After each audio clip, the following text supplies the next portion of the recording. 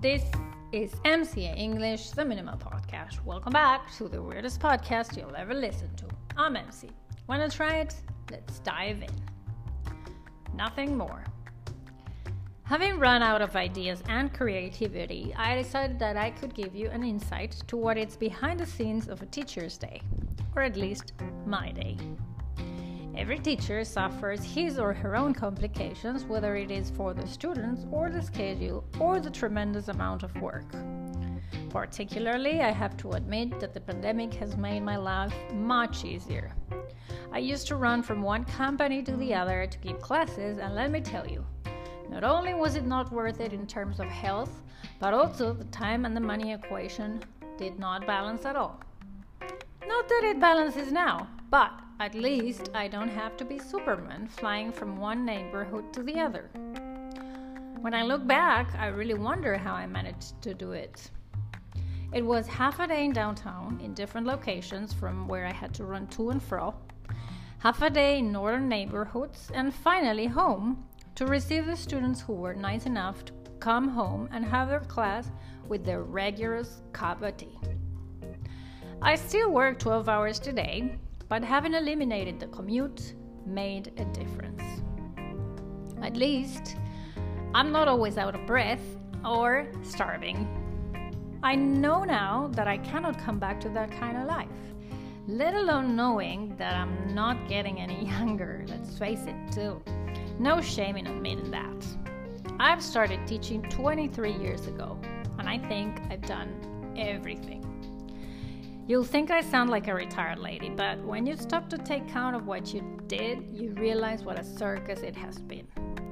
From elementary school, which I hated the most, to high school, which was not that bad, but still not my cup of tea, to postgraduate courses in the UBA, which I really enjoyed.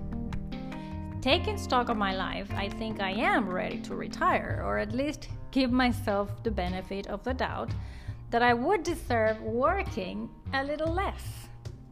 You see, I don't want to sound I'm whining, but it's not just the hour you have me in front of you, which, needless to say, it is the most pleasant time for me.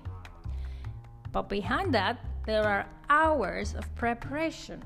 There's consultation over dozens of WhatsApps per day. There's content I have to create for the Instagram, and let's not forget about this beautiful space we have created where I can sometimes feel heard and some other times completely ignored. I'm sure I'm forgetting things to mention, like all the administrative work you also have with billing, fucking country inflation, and trying to make students remember that I eat because of their money transfers. Some of them get this idea at face value. Some others, they just can't help it, they forget. And I mean, there's nothing wrong with that. It's totally okay. When I have to remind someone that I need to collect, oh gosh, that's hell for me. I feel horrible. So don't make me do that. I should have an assistant who can do this kind of work for me, because after all, that's not what teaching is about, but who can pay an assistant in this country? And when you do, you're prone to have problems, so every bit of the job relies on me. Although the description is teaching, know that there's a world that implies much more than that. Apologies for the seriousness of this podcast. It's the lack of ideas affecting me, or the sleep deprivation, or not the correct dose of medication to produce enough serotonin.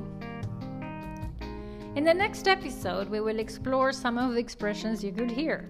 I will explain their meaning and give you examples for you to incorporate them and start taking your English to the next level. Remember, practice makes perfect. This was MCA English, the Minimal Podcast. Catch you later.